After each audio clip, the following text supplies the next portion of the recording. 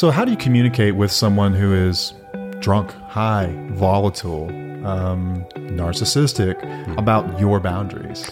So I don't know that you can in active addiction, right? When it's actively occurring, if somebody's actively abusing you, you don't say, my boundaries are to don't abuse me. Right. That's not going to get you anywhere, right?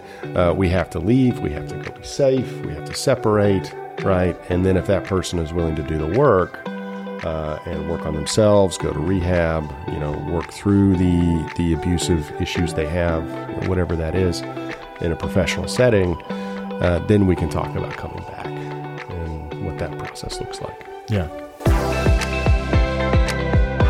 Welcome back to another episode of Till the Wheels Fall Off. I'm Matt. I'm Paige. Hi. That was a new one, wasn't it? That is Dr. Christopher S. Taylor. Now, Dr. Taylor, you've heard us mention him. You've heard the ads for his amazing counseling firm on our show. Yeah. He's also the clinical architect of a new upcoming course we have coming out called Independently Strong, which we will tell you much more about. But Chris, introduce yourself to listeners. We've mentioned you a million times, by the way. So this is sort of like, I think they might feel like they know you a little bit. Oh, great. So... my name is Dr. Christopher Taylor, and I am a professional therapist. Professional therapist. He's also, don't be so bashful, you were also appointed to several state boards to oversee governance and discipline. And yes, Governor Abbott asked me to be on the licensing board for professional counselors and for the Behavioral Executive Council here in the state of Texas. So, yeah, and let's say you are a mental health extraordinaire. I'm okay. And y'all are besties. Yeah. Full disclosure here, he's not just a guest. Chris and I are best friends. And so it's kind of funny having your best friend as a therapist sometimes because we talking to you and I'm like, is he messing with me or are you being analyzed? I can't tell sometimes. Well, I will tell you, I'll clear it up for you. Are you paying me? No. Then I'm not working for free, dude. Okay.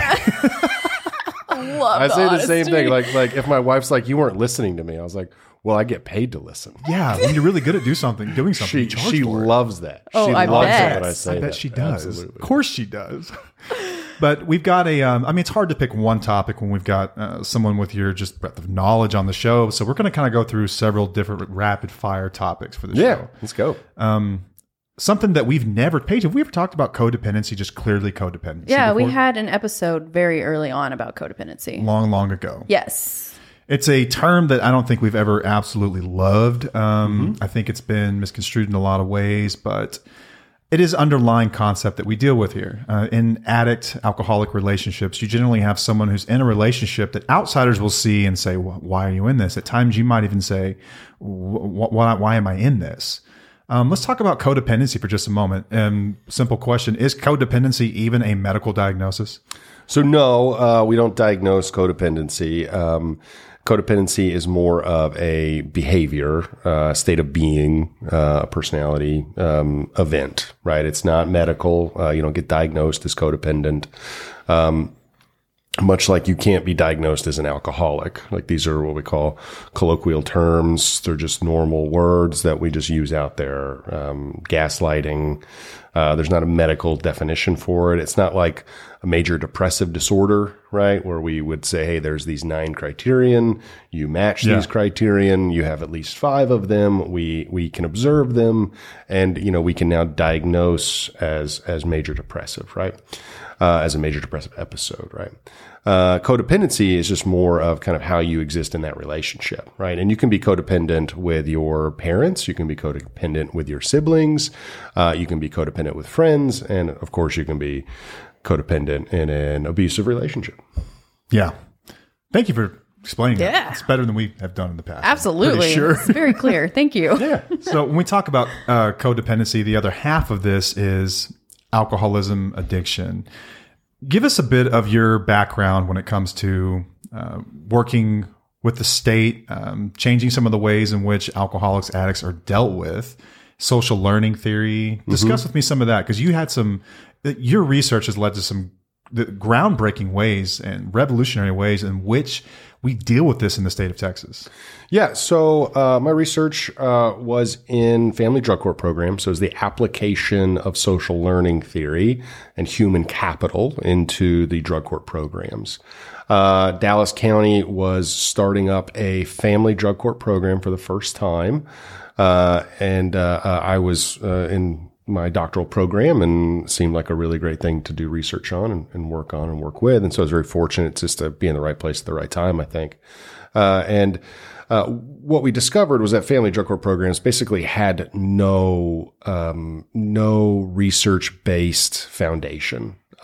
We were pulling everything from adult drug court programs, which just is not the same. When you have minor children involved, when parents are trying to get their kids back, it's a very different type of program. So what we wanted to come in and say was that we studied a bunch of different programs throughout the state, Southwest, and some of them were out of Texas. And we basically said like these points, we were able to monitor their drug testing. We were able to monitor their success in the program, how often they went to AA meetings, how often they went to therapy, all these things. And we were able to show that if you completed a program, these were the things that were most beneficial.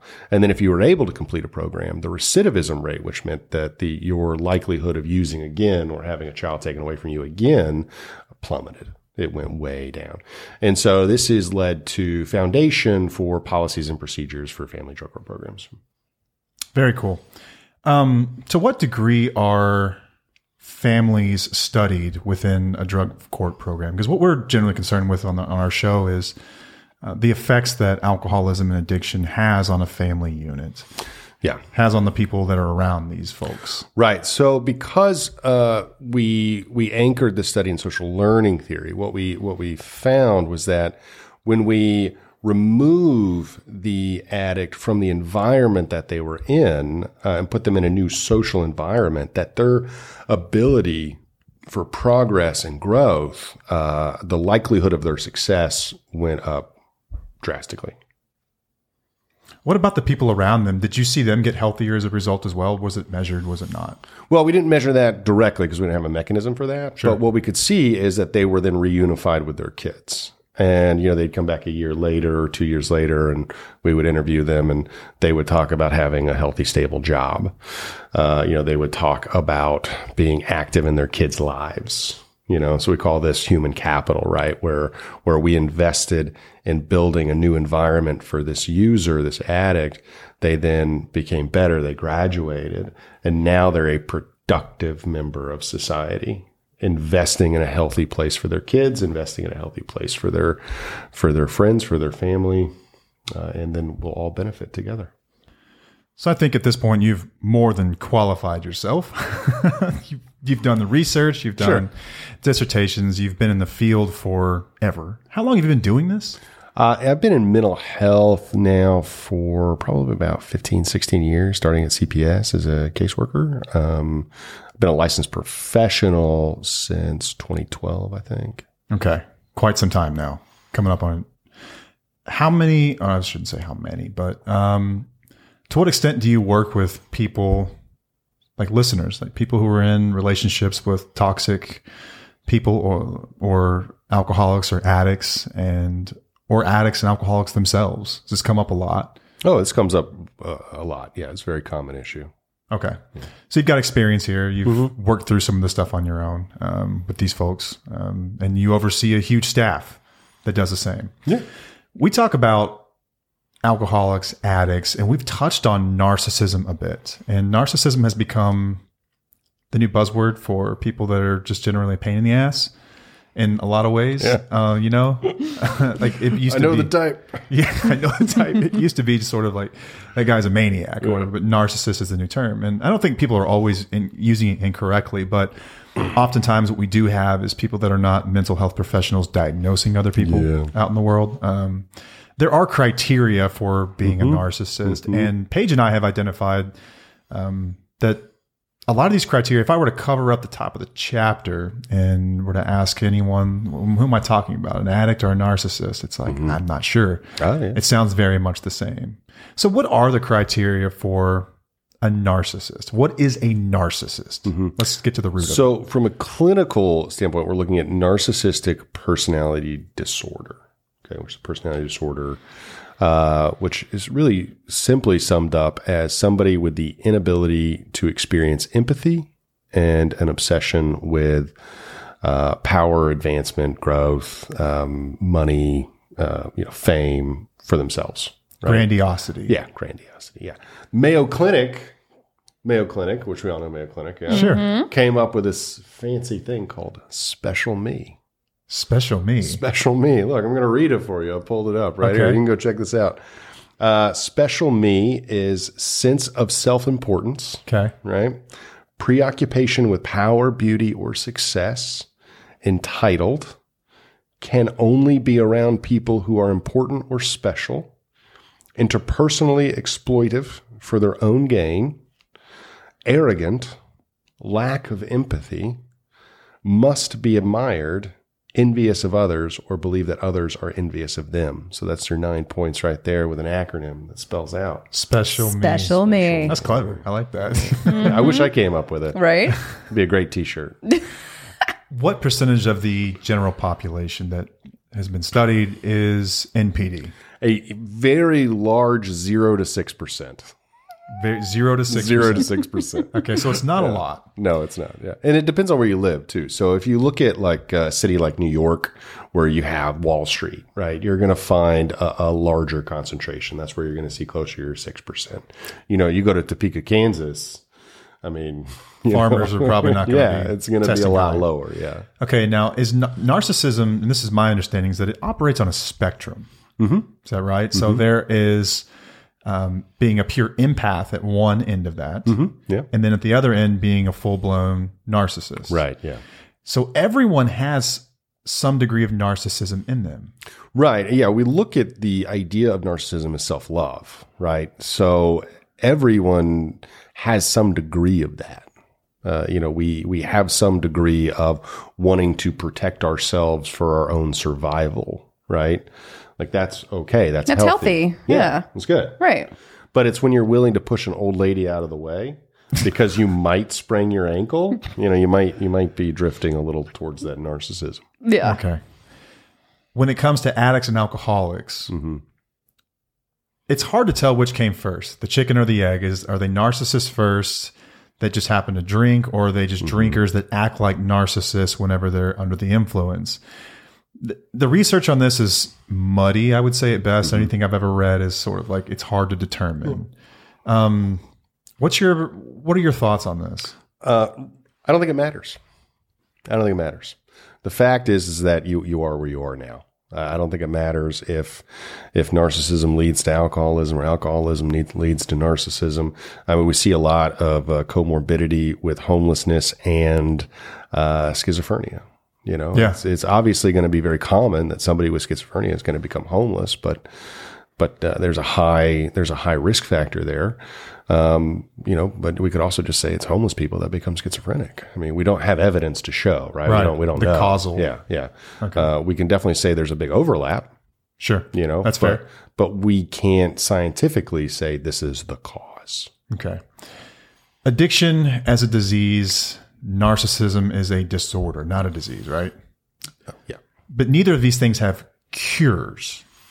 There's treatment, but not cures. Right. Personality disorders do not have cures. Much like depression could be cured, personality disorders they're a part of your personality. They're present in you no matter what. Yes. So in much the same way. So can people recover from narcissistic type behaviors? Absolutely. Yeah. We can learn and grow. We can develop empathy. We have those abilities. But we have to choose to confront unhappy thoughts and unfortunate things. And you have to be self-aware too. We have to have some level of self-awareness. Which I'm sure for some, I don't know how high on the narcissism scale you have to score, but at some point you probably lose the ability to do that. Well, there's we look at CEOs of major companies, right? Those are always going to score high on any type of narcissist evaluation, right? We're talking a 7 and 8, right? You think you can run Walt Disney? Like that's a huge company. That's a massive job. You gotta have quite the ego. You got to have a pretty strong ego to believe that you can do what other people can't, to believe that you're special. Look at Buzz Aldrin, Neil Armstrong, like, to be an astronaut, to be the first man on the moon, you got to believe that there's something special about you. Yeah. To be a president of the United States, there's some historical studies where we've gone back and have applied narcissistic personality tests to their biographies, and almost every president of the United States scores very high in that category, right? So it's not like these things are. It's very possible that these people are narcissists or had some type of narcissistic personality disorder. The issue is that when we get to a place where the rules no longer apply to us and we are willing to manipulate and exploit other people for our own good, that's when the deviant behavior comes in. That's when criminal behavior comes in, and somebody is willing to go all, House of Cards or Game of Thrones, Yeah. That was you. Dang. Okay, so like right there at the very end, it sounds like I can't tell if you're talking about an addict or a narcissist. So once again, I think it's not so much important as to what, like, if I'm the abuser in the situation, what I am. I think what matters more possibly is how the other person feels from the abuse. So no matter how you want to label this person, because at the end of the day, these are labels, diagnosis, whatever. How does it feel to the person that's in this relationship? Gaslighting, the denial, the deflection, the projection, the selfishness. The what's that? Manipulation. Like all these things are very simple. Are very similar. So when it comes to what can someone do about it? Like what can you do if you find yourself in a relationship with a narcissist or with an alcoholic? Because oftentimes alcoholics, when they just remove the substance, what you're left with, like you want to hear something fun from AA? I got a lot of these. When you take alcohol away from the alcoholic, all you have left is the ick. So what you get is just this person, you've taken their pacifier away, and they're often, what you get is just the exposed raw behaviors of who they are. Is the journey of empowerment the same? The journey of education and validation, all that. And from a clinical standpoint, what do you do with someone that comes into your office and says, I'm in the relationship with this terrible person. What do I do? Yeah, so it's a big question. It's a difficult question to answer outside of the therapeutic relationship, right? Because there is no one size fits all answer. There is no right answer. There's only the right answer for you and for your life. So when we're working with people like this, and I've worked with many clients that were in abusive relationships, that were in probably narcissistic abusive relationships, and it requires a lot of empowerment. One, we normalize, we let them know that it's okay to feel this way, that it's okay to be afraid. Then we try to educate a little bit. Let's walk through why some of these things are happening, how you got here, and then it's about empowering. It's about empowering them to choose if they want to step up for themselves and set new boundaries and requirements in the relationship, or if they want to get out of the relationship and go try something else.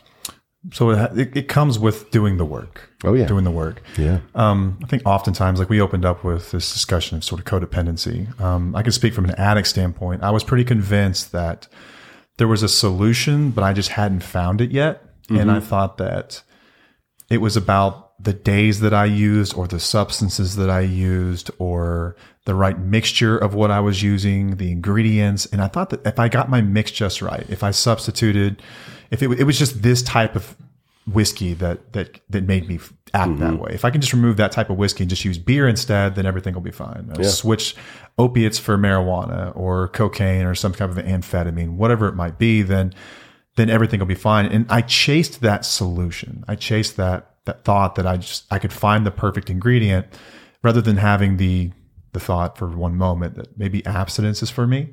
And I think a lot of times we we see people in relationships with these narcissistic types or these addictive types, and what they're doing is they're looking and they're coming to places like the show. They're coming to therapy offices. They're meeting up with coaches. They're reading. They're listening to podcasts, and they're looking for that answer. Like it's tough because I understand where it comes from. Like I'm very much too. I've been there before myself, but it's tough because I think people are much smarter than they give themselves credit for. And I think that if the answer was out there, you would have figured it out. Like you're plenty smart and capable and able, and you're the smartest guy I know. And you don't have the answer. So there is no magic answer. I'm saying. I mean, you have solutions, right? But there's not an answer. Yeah, one, I think you should get smarter friends. Just throw that out there. Two, yeah, there is no answer, at least not one that I could find. There's no magic pill. If there was a magic pill, I would have taken it already. Yeah. And I mean, there just isn't. I mean, if there was, look, like, Pfizer would be selling that thing. They would. I would shell out all of my money for it, Yeah. I mean, we all would, right? But there is no pill. There is no, I mean, there's Xanax, I guess, but that only works for a while. Right. Yeah. It's very temporary. So there is no magic pill. There is no one answer fits all. Life is so much more complex and so much more beautiful than this one simple thing. So I think, I think life happens, for you, right? Life does not happen to you, so you get to choose. You get to empower yourself on the choices that you want to make, on how you want to live. That's beautiful. Yeah, it is beautiful. It really is. Let's shift the conversation for just a moment to boundaries. I think this possibly is the most asked question next to how do I help this person, which we've kind of covered there. Boundaries. I think boundaries are really effective when they're used properly.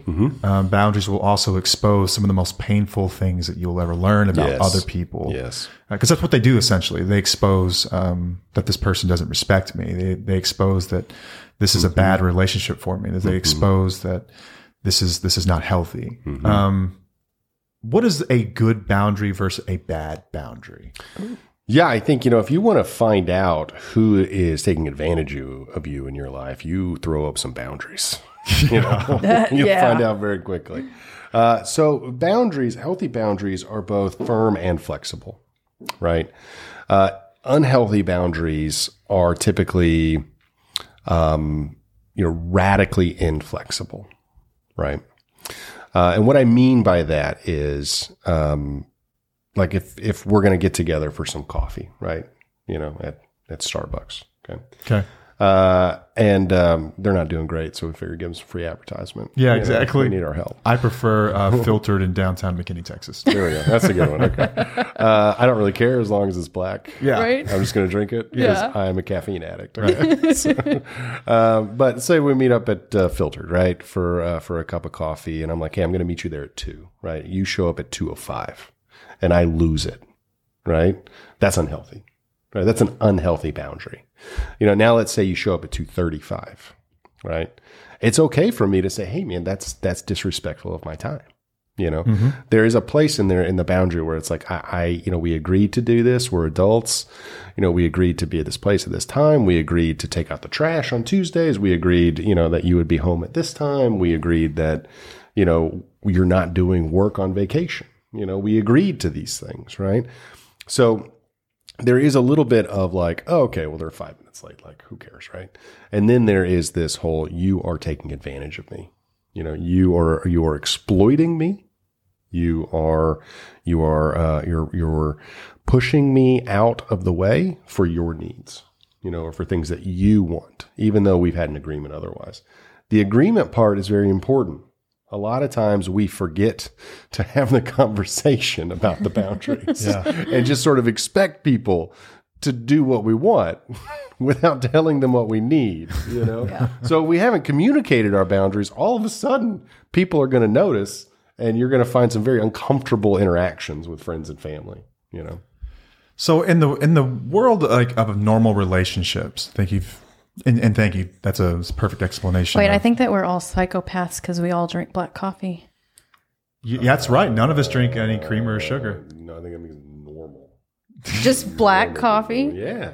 Oh my gosh. Okay. That is because people tell me all the time you're crazy for that just is the natural state of black coffee. I know a lot of people that it's just interesting. say that they love coffee, but when I go with them to get coffee, in fact, they like milkshakes. These aren't I coffee. like milkshakes too. And I love milkshakes too. Don't get me wrong, but that's not coffee. Yeah.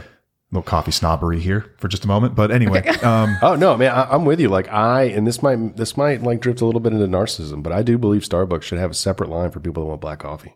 Quicker, because it takes 2 seconds to ring it up. It's like $2.15. Yeah, and I'm going to use my little touchless payment thing. I'm going to be in and out. Why do I have to stand behind the guy that wants 15 frappuccinos? Yeah, when I ordered from some place that I just said I want a black coffee, he goes, "You are the easiest order of the day." I know, right? I was like, "Yeah, oh man, yeah." People can get wild with their coffee orders for not ordering a candy bar for breakfast. So. In the world of healthy relationships, I think that, like time boundaries, like respecting my time, it's a healthy boundary to have. And you're right, not so rigid, not so flexible. Sometimes when is it required at some points, and is it okay or healthy at some points to have a rigid boundary? Let's talk about in the world of sobriety. So sure, yeah. Sobriety, abstinence, like we're not talking about harm reduction here. We're talking about abstinence. So you either drink or you don't. Right. Let's say I have a boundary that if you drink, if you are at home, because one of my values is sobriety. I value sobriety in my relationships and in myself, with my children, in my home. And you break that boundary. Then I have a boundary that if you drink, I am out. Or if you drink, then you must leave. You cannot be around me to keep me safe. Is that a fair boundary? I think it can be if you guys have both discussed it and have worked through it and said, look, this is the boundary that we're going to do moving forward because of these reasons. This is what we've agreed to. This is what we're doing. Deciding it unilaterally, that's not really a boundary. That's just punishment. Right. Right. Not communicating to the other person so they don't know what's going to happen. We all know what happens if you get a speeding ticket, right? Punishment's there. It just tells you what it is. Yeah. So we need to know what those things are. We need to have a conversation about it. But more importantly, we need to have a conversation about why. Right. Because the why in the boundary matters a lot. Our boundaries might be very different. We might value different things, and that's okay. But the reason why we value those things, the reason why we have those boundaries is really important. And when we fully understand somebody else's values and boundaries, it's a lot easier for us to respect them or to at least know what's coming if we mess up. Right. Yeah. Nice. So how do you communicate with someone who is drunk, high, volatile, narcissistic about your boundaries? So I don't know that you can in active addiction, right? When it's actively occurring, if somebody's actively abusing you, you don't say my boundaries are to don't abuse me. That's not going to get you anywhere, right? We have to leave. We have to go be safe. We have to separate, right? And then if that person is willing to do the work, and work on themselves, go to rehab, work through the abusive issues they have, whatever that is in a professional setting, then we can talk about coming back and what that process looks like. Yeah. Thank you for doing that. And that affirms what we've said a lot. And by the way, we often run information through you before we come out here and just say stuff. I want people to know that too. So stuff is usually vetted, checked a bit. Yeah. We do have the freedom to kind of say what we want, but at the same time, it's coming from a good place. Boundaries, I think, are often, people look at boundaries almost as like the magic bullet that is going to fix the relationship. And this is going to be the thing that when I do this, then he's going to see my perspective and then he's going to respect me and he will change. Yeah. But it's generally not the case. Generally what happens, you have your heart broken when they run smooth over that boundary. And then what do you do? What do you do? I think it's what we generally get the question. The next question is, what do I do now? We've already decided. Right, because we sat down and we talked about it. Yeah. We sat down and we said, this is the boundary, this is why it's the boundary, and this is what's going to happen if we don't respect the boundary.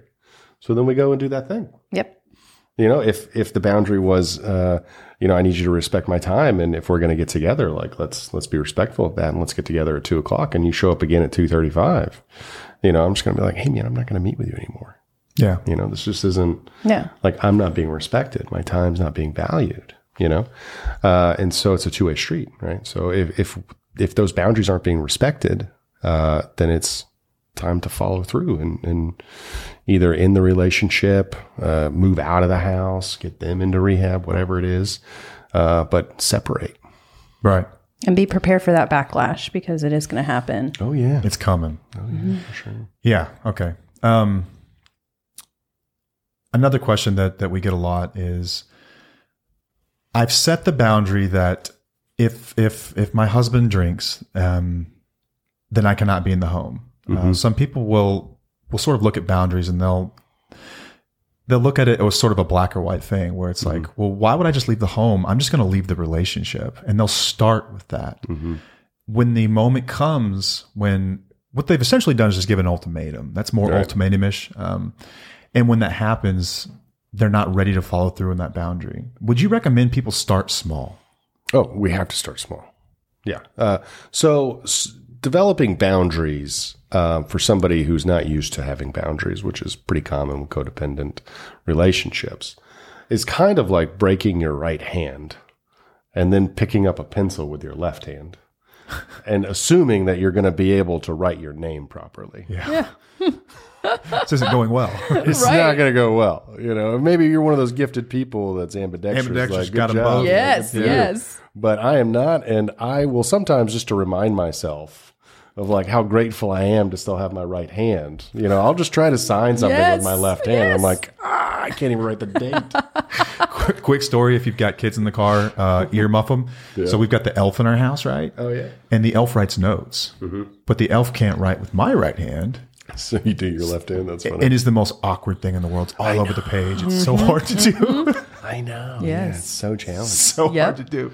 Okay, so starting small with boundaries is effective. It's an effective way to sort of bridge that gap between what you ultimately know to be true, which is that you might have to walk out until you're comfortable, and to be gentle with yourself to know it's okay. Yeah. This is okay. It's okay to start small. Yeah, we start small and we build boundaries around our values. Yeah. Right. So, you know, if you value yourself, then you want to build boundaries around yourself. Yeah. We've often said boundaries are to protect you. They're not to necessarily punish other people, although they may view it that way. And that might be the result of them violating your boundary. But it starts with values. You mentioned human capital earlier. We opened this up, and I know enough about your company that's one of your core values. Right. Companies have values, but people have values. Relationships have values. What happens when you've lost your identity to the extent that you don't even know where to freaking start? Who am I? What are my values? That is a big, tough question. I don't even know who I am. And that's a big fear that keeps a lot of people in the relationship too, is that if I leave, well, then who am I? Who am I without this person? Right. That's the standard plight of the codependent. Right. And the first step in developing self-awareness is recognizing where you are and what you don't like about where you are. Okay. So if you don't know what you are, what do you not like? We start with that. Yeah, we start with this. What do I not like about my situation? What do I not like about who I am right now? And then we'll start to think about what do I like and what do I want? Obviously, I don't like being abused. So let's move out of the abuse. Then we can figure out what I do like and where I do want to go. So I value peace and harmony as opposed to abuse. So you would create a boundary around peace and harmony. Right. Exactly. That's how that works. But it's tough to do whenever you have been beaten to a situation where you're like, I don't know who I am or what I am. Yeah. It's extremely difficult. It feels very overwhelming. It feels like it's too much at times. You try to do all this at once. It's too much. It's too much. Yeah. Yeah, but we also live in like a society that's telling us to look at the positives all the time. So we're trying to always look at our values, and then we dismiss the things that we don't like. Right. And you're telling us to kind of swap it a little bit and look at the things you don't like for now. I'm telling you to do the opposite of everything you've heard on TikTok or Instagram. Yeah. Okay. Yeah. Okay. Yeah. Yeah.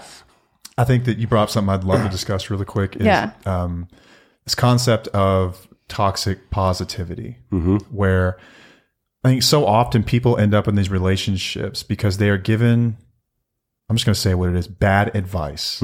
by those around them, where their gut is telling them something is wrong, and they're told, just look at the positives. Just think of the things that are good about your life. Look at gratitude. And that stuff has a place in journaling when you're examining your life, when you've been depressed or when you're in a rough place. But when you're being abused by somebody, it's dangerous advice. Am I right? Oh, yeah. Very dangerous. Very dangerous. And also, that person probably doesn't know the depth of the relationship. Yeah, they're not in it. Right.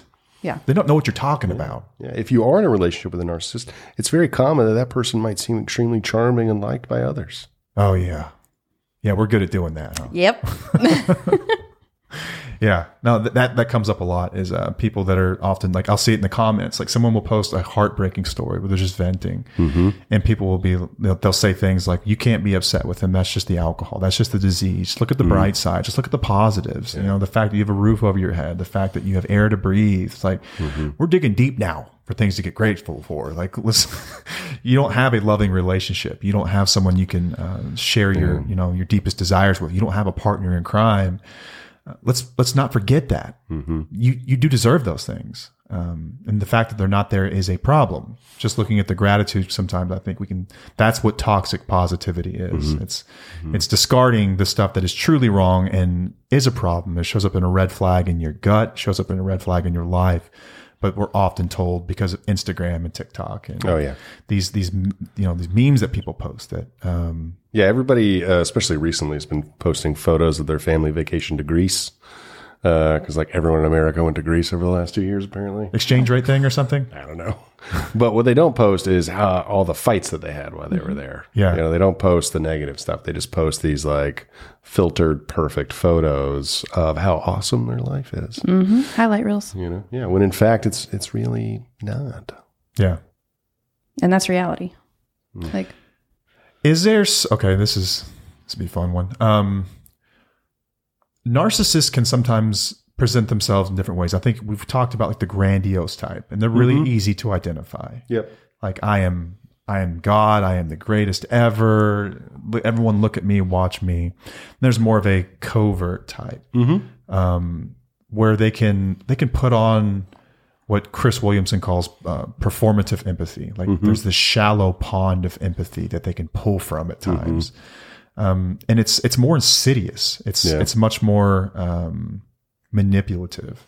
And I think alcoholics, addicts, a lot of the time we operate in that space a lot of the time where it's like, are they good? Are they honest? Are they not? And it will drive you freaking crazy, drive you absolutely crazy. I mean, obviously you're going to be, I think that no secret, you're a proponent of therapy. Can you discover these types of things about other people without them in the room working with a therapist? It's pretty difficult. Therapy works in a relationship with the client. You know, there's not really a whole lot we can do for somebody outside of the therapeutic relationship. And if somebody were to come to me, a patient comes to me and wants to work on getting out of this narcissistic relationship that they're in with this abuser, my hope, my goal here is not going to be to help diagnose or label this person. I'm not even going to focus on that. I'm going to focus on them, their emotions, where they are right now, and helping them to, be empowered to build a safe space. So no different than when someone were to come to you and say, my husband, my boyfriend, my wife, my girlfriend is an alcoholic. Help me help them. Yeah. You can't. It's about you at this point. I can help you. I can work with you. Or if they'd like to come in, we can try that. But that's it. Yeah. So we've built this also this goes for parents too. Okay. Let's get here. There's a lot of moms and dads out there that bring their kids into therapy. Okay. And they're like, fix my son. And I'm like, well, it doesn't really work that way. so, but I'd love to talk to you though. Yeah. So be supportive. Yes. But they've got to want the help. They got to want to change. Right. Yeah. We've built an online course that, if not already out by the time this episode airs, will be out very soon, called Independently Strong, with the overarching goal to help people, to validate people, to educate them, to empower them, to walk them through their own recovery journey. And we discuss a lot of these concepts here. You are the clinical architect of this course. And we cover a lot of these concepts, but I think what's going to break people's heart about it is that sort of what's happened here in this episode is that there's not a clean cut answer that is going to just fix your problems. No, there's not. I think oftentimes people show up saying, help me fix him, when it's just like you say, just in like the therapeutic relationship, it's like, let's focus on you. What does that look like? Solid tools. There's some solid tools to help. Yes. Yeah. I think we've done, personally, I'm a little biased here. I think we did a great job. Yeah, both of you, especially Paige. You did amazing. Thank you. Paige basically walked everyone through that thing. Yeah. But look, it's not one size fits all because this isn't J. Crew, man. Okay? Like, this is not the Gap, all right? You are unique. So don't you deserve unique solutions? Yes. Absolutely. Yeah, absolutely. Yeah. And I think oftentimes people will think that the fact since their situation is unique, then there must be a different solution because my situation is unique. So oftentimes people come to Paige or me and they'll hop in our DMs or comment on something. And it's like, we can provide an overview situation. Like, but I'm different because I've been with him for X amount of years, because we have this amount of kids. And that certainly changes things, right? Yeah. The answer is, well, yes, you are unique. But we still have the same, we still have the same course for you to work through. We still have the same tools. We still have the same path. Right. It's just going to be a little different for you, right? Because it's a unique solution for you. So yes, you are special, but not more special than anyone else. Okay. I like that. It's a very midline narcissistic scale thing to say. Yeah. Yes. You are special, but not more special than anyone else. Yeah. Good stuff. I'd like to talk about, Paige, you've got to get involved here. Unless you're like this Taylor Swift, I guess. You know, she's pretty special. Cindy would say so. This is a difficult topic to discuss because we are talking oftentimes about victims of abuse. And let me just speak from a place that I'm comfortable before I get into hot water and somewhere I don't want to talk about. Leave this for the two of you. Addiction can be caused by many different things, right? Some of it's childhood trauma. Some of it's trauma that's ongoing in our lives. Some of it is no more complicated than the fact that we just like an altered state of mind. It's just fun. It's fun to get messed up, and it's multitude of reasons. But oftentimes alcoholics or addicts feel very unique in the reasons that they use. If you had my wife, if you had my job, if you had my kids or my background or my situation, if you grew up where I did, then you would do the same things that I'm doing right now. So we project and we rationalize. In many ways, addiction is similar to codependency. Ultimately, in order to get out of it, I had to look at the role that I played in my own suffering. So what I was saying in many ways, but addicts have a broken sense of cause and effect where I can look at a situation and say, well, I drink because my wife is cold and she doesn't talk to me and we haven't had sex in 6 months and she wants nothing to do with me. And that's why I drink. When the reality is she's like that because I drink. Right. So I think we turn these things around. But anyway, I had to look at the role I played in my own suffering in order to acknowledge that it was my decisions that led me to where I was and perpetuated it even and kept me in it. How are addiction and codependency similar in that way? What in the role we play in our own suffering? And Paige, I want to get you involved here because you've worked through this. You've worked others through this as well. Yeah. Let's go with Paige first. Me? Yes. Yes, ma'am. Okay. Well, I decided to stick with you for many, many years and tolerate behaviors that were going against my values. And that's my part. I allowed it for a long time until I was like, I'm going to start detaching now and I don't want to allow this anymore. But that was most of my part. And I think I know at this point, even if you don't know it, I know it, that if I were to ever get out of line again, you would have no problem whatsoever walking out. Yeah, that's the boundary we put in place pretty quickly after you got out of treatment. But I think in doing that, though, you've acknowledged the role that you play here. Yeah. And that we can look at our situation and say we are a victim of. Sometimes we are a victim because. And so sometimes we can put ourselves in these situations for entirely too long. And it's tough to say to someone who's been manipulated. And there is context that matters from the other side of it, right? like for as many valid reasons as I had for why I drank, I still kept myself in a really tough situation. How are codependents chasing that same thing? You know, we've talked about like trauma bonds, and I think that it can be explained from trauma bonds, but at some point, recovery looks like acknowledging the role that we play in our own suffering. Yes. So you've walked through that. Yeah. And then whenever my anxiety and depression and panic attacks all started coming up, I couldn't blame you for that. I had to look at myself to heal from whatever was causing it in the beginning. So that was What's been your experience with this? It's exactly that. Exactly that. We both sides slide into this victim mentality. You know, it's so easy. It's so easy to rationalize why we're doing these things. It's so easy to say, well, I'm here for my kids.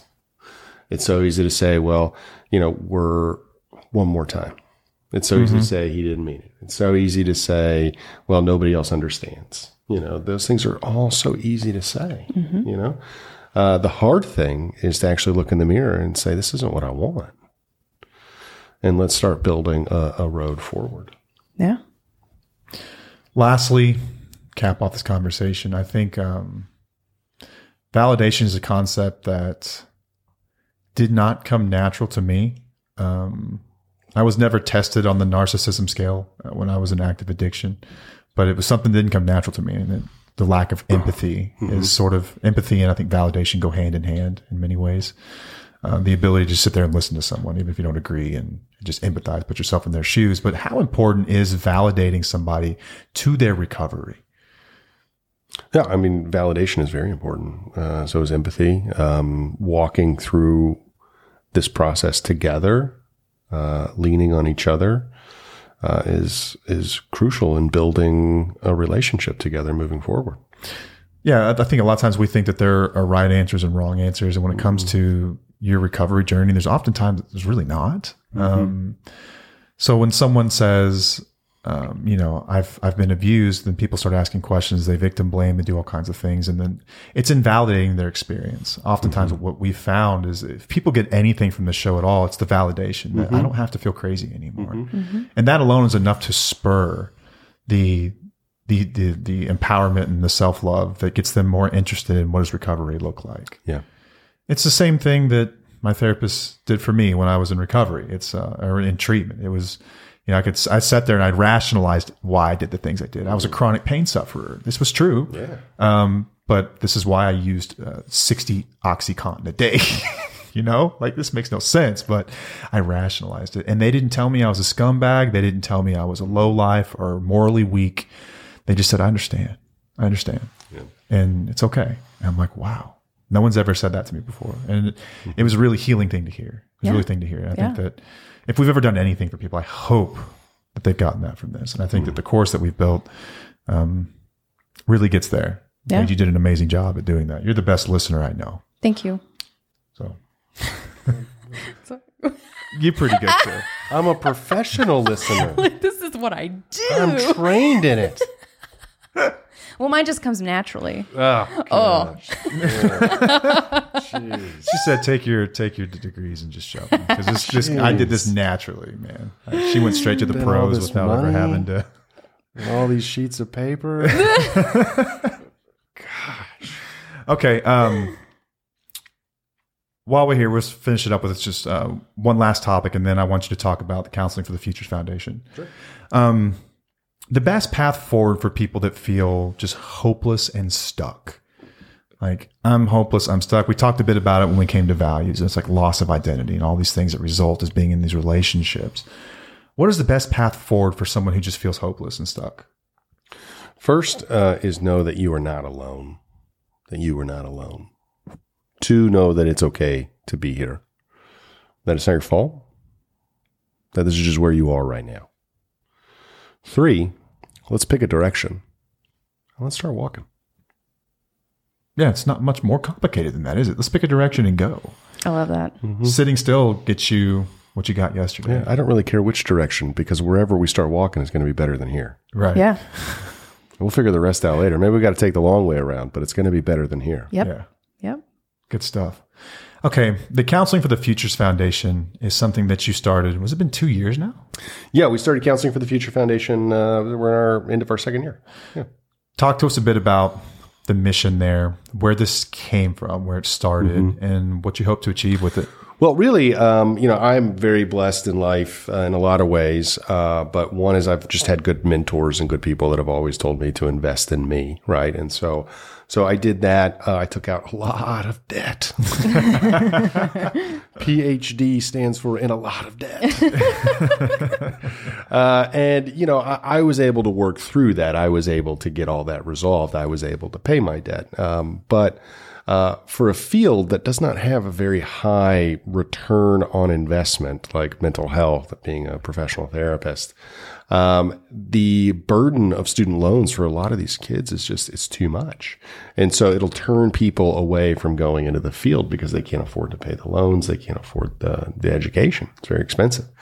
I was in my office a little over 2 years ago, almost 3 years, I think 3 years ago, and one of my support staffers, one of our employees came in. She was in school to become a therapist, and she was just in tears because she had to drop out of school. She was like, I have to drop out. I can't afford school anymore. I can't afford to take on any debt. I can't afford to be a therapist. And for me, that was just tragically sad. So I said, that's just dumb because society needs you. We need you, exactly you, to be a therapist. You're the type of person we need being a therapist. And so I offered to pay for her school. So I said, hey, let me build a scholarship for you and we'll put you through school on the condition that you pay it forward with a dedication to some kind of affordable mental health care when you get out so that you can help people. And so that person is now graduated. She is in the mental health field right now doing exactly that. Woo woo. So that's cool. It's incredible. So the foundation's raising money to put people through their master's or doctoral level programs debt free, which is huge. Yeah, so we raise private funds so that we can build a full ride scholarship for a student in school studying to become a therapist. The only requirement is that we ask that they make a dedication to affordable mental health care. Yeah, it's a beautiful thing. It really is. Yeah. And it's been a pleasure to be part of it. Paige and I have been to some of the fundraisers and hearing the stories of therapists that have been able to take maybe a lower paying job at a school district or something along those lines where it matters to the people who need it most. And the only way they were able to do that, because they're willing to do it, only way they're able is if they don't have that debt payment. That's right. Where the interest rates sit right now too. It's incredible how fast it can eat your budget. Yeah. So this is huge. I love the mission. You can check it out at counselingfutures.org. You can go there. Every dollar you donate goes straight back to the, I guess we have maybe a dollar in fees a month from the bank that we got to get sorted out. We got that sorted. We got that sorted? Yeah. Okay. So yeah, but all administrative fees are paid directly by the board members. Yeah. So board members donate their own money to make sure those fees are all paid. So every dollar that you donate goes straight to the cause, which is a beautiful thing. You don't find that too much. So yeah, if you can head over there, even if you have to if you can give $1, it matters. It means something. It's going to a good place. It's not being scalped off the top. That's right. Okay. We have anything else? No. We've covered a lot here. This has been a pretty robust episode. Yeah. Thank you for being here. Yeah, thank you so much for being here. Thank you. I think oftentimes we pick like one topic and stick with it. We sort of rapid fired through all kinds of stuff. No, that's great. So I hope the listener, got something from that. I think it's a valuable conversation coming from you, Chris. I think that it means just that much more because you've always been someone that Paige and I have both looked up to. Because of your empathy, because of and not just the empathy, like not just the fact that you're awesome, but that you've got the chops to back it up and that you've done this stuff in real life. You've got applicable experience in this field. Now, there couldn't have been a better person that we picked, or maybe, I don't know, maybe it was something bigger than us that put us together. I have to believe that too, that we're in this together. And I think that the course that we built and the information that we put out is going to help a lot of people. I believe that wholly. I really do. I think that the course is just the beginning of what is going to be out there and available to people, because there are not many resources for spouses and partners. There just aren't. Like a guy like me can turn a corner and hit 3 rehabs. Right. And 3 liquor stores. Yeah. But there's not a lot for spouses and partners. There's just not. So, no. Well, look, I appreciate that very much. I'm an okay therapist, but I tell you what I'm really awesome at is ordering Chinese food, right? Because I order way better than Paige does. Okay. Sweet and sour chicken is way better than sesame chicken. Sesame No. no. With a side of sweet and sour sauce. No, you should let the audience decide in the comments below. Okay, yeah. Sweet and sour or Sesame. Sweet and sour. Sesame all day. Okay, we'll see. Okay. Well, that's all we have. We thank you for being here today. I am Matt. I'm Paige. And we'll see you. Bye.